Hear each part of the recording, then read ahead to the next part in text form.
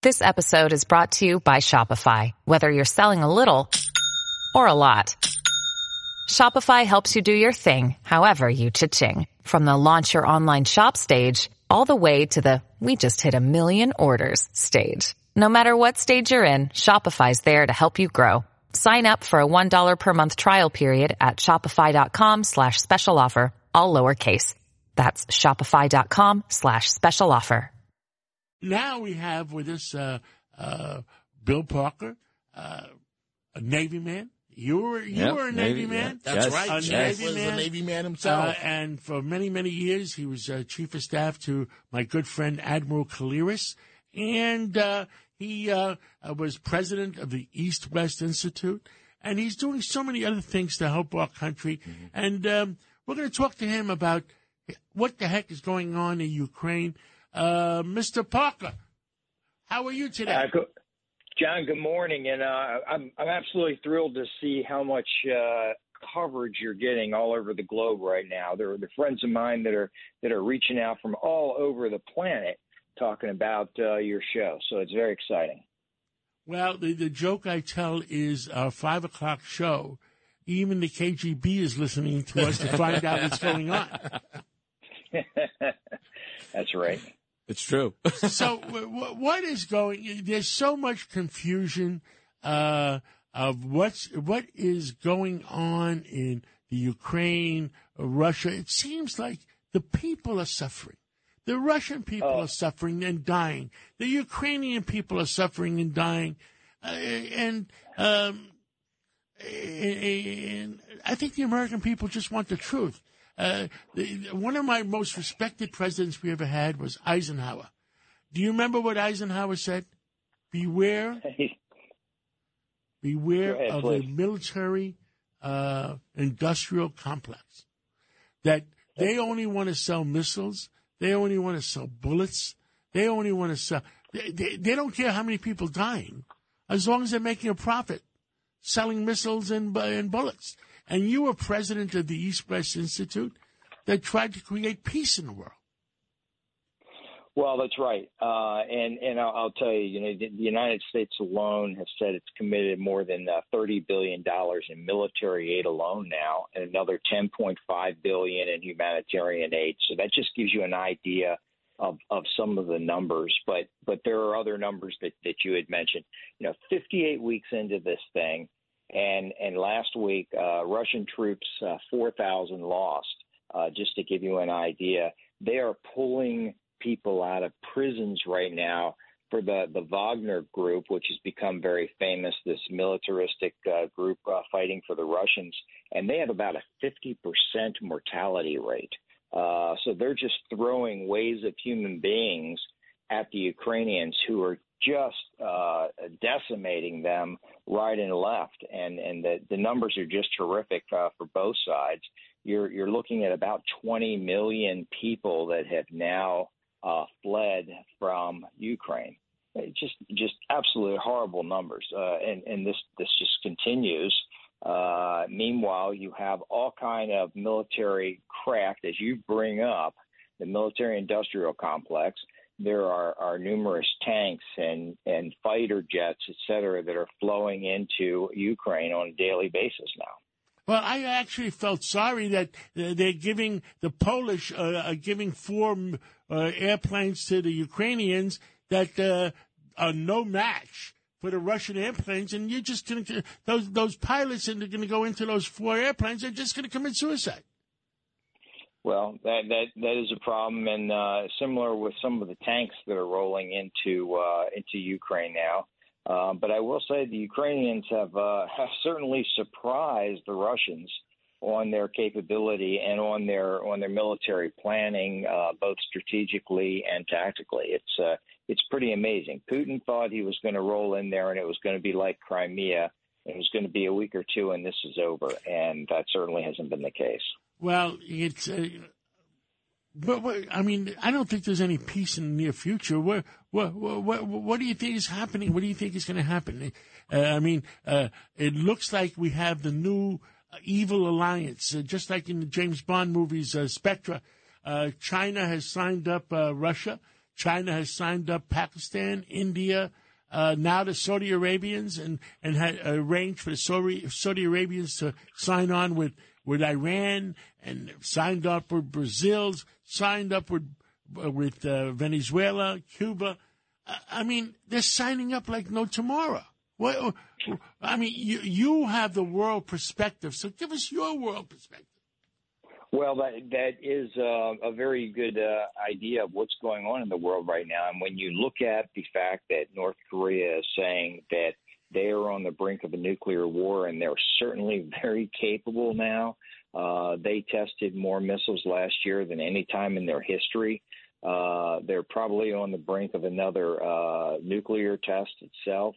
They are looking at the Nimitz strike group as a potential threat, and so they're doing their own offensive drills now. So the United States has now put B-52s and B-1s onto the peninsula, and so this is expanding. But you're right on these alliances: North Korea, China, Russia, Venezuela, Iran. Saudi Arabia, they're building this alliance, and if China gets control of the oil flow, we have a problem, especially since we have reduced our drilling in the United States. So we need to look at this. John, you and I talked many years ago, and it was in one of my earlier books.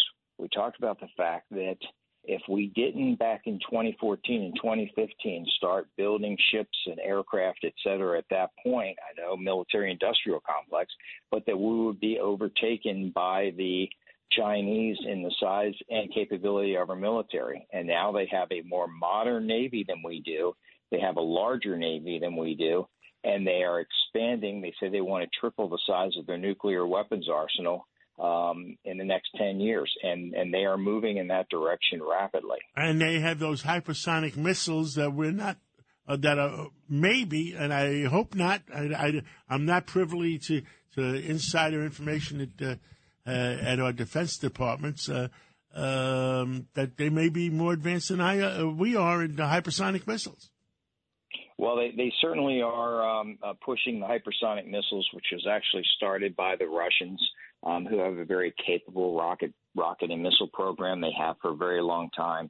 Our ballistic missile defense capability is quite significant and is increasing really by the day. So that continues to improve.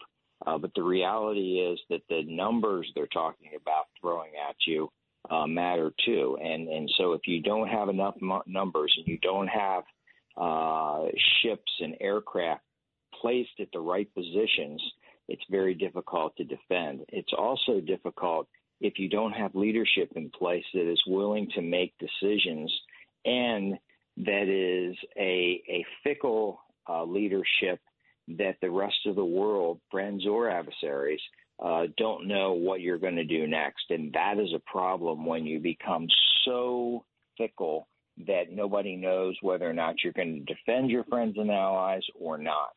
If you had an accident, trust Gabo Law, personal injury and medical malpractice attorneys with decades of experience who will provide the attention you deserve and deliver the best possible results in the shortest amount of time. Gabo Law has recovered millions for their clients, and they will be able to help you. But don't take our word for it. Read their 5-star reviews from former clients on Google, Avo, and Facebook. Call Gabo Law today, 800-560-0214 for a free consultation, or email them at info@gabolaw.com. That's GABO law.com. Gabo Law, where winning is no accident.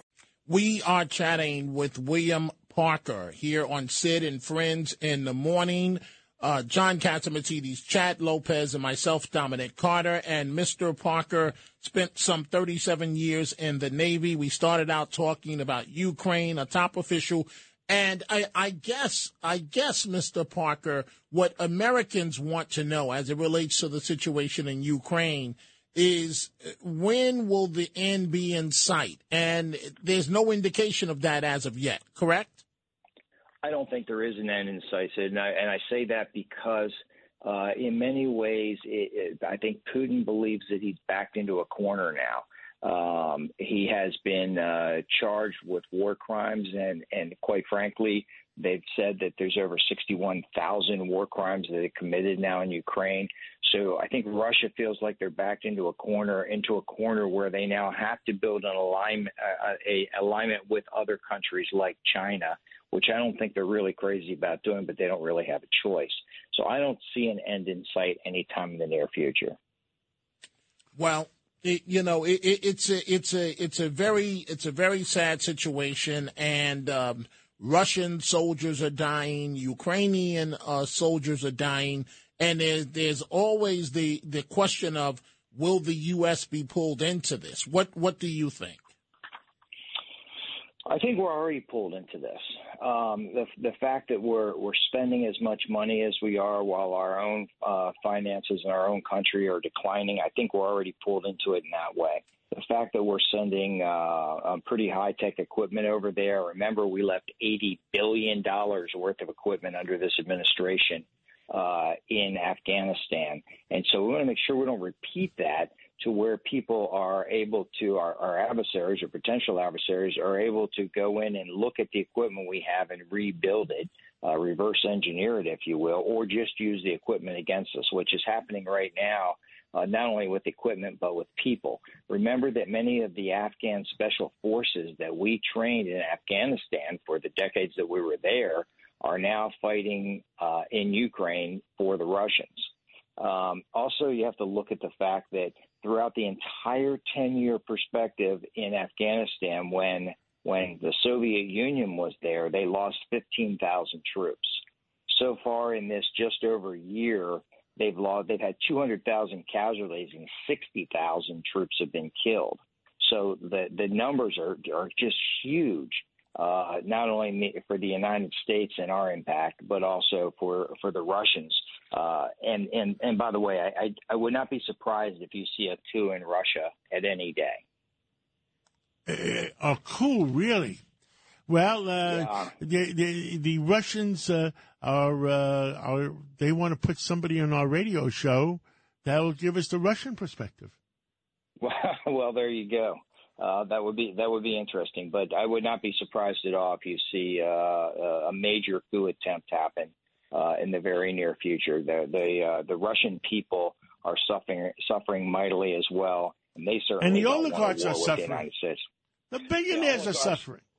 Well, the billionaires are not only suffering, but they're being killed right and left. I mean, you don't want to be an oligarch in Russia right now because you end up falling out of windows, high-story windows, or you end up disappearing. Yes, 100%. Well, thank you, Bill Parker, and keep fighting for our country, keep fighting for the truth, and we'll catch up with you again real soon. John, it was always a pleasure. Thank you. Thank you. This is Greg Kelly for Priority Gold. What does it mean to be America's precious metals dealer? It means that you're in touch with the hearts and minds of those who love this country, value our freedom, and want to protect the future. Priority Gold is that precious metals dealer. They've helped thousands of Americans back their retirement with solid gold and silver. Call Priority Gold at 888-506-6439. Receive free shipping, free storage, a free investment guide, and one of the best purchase experiences in the industry. Call now or go to PriorityGold.com.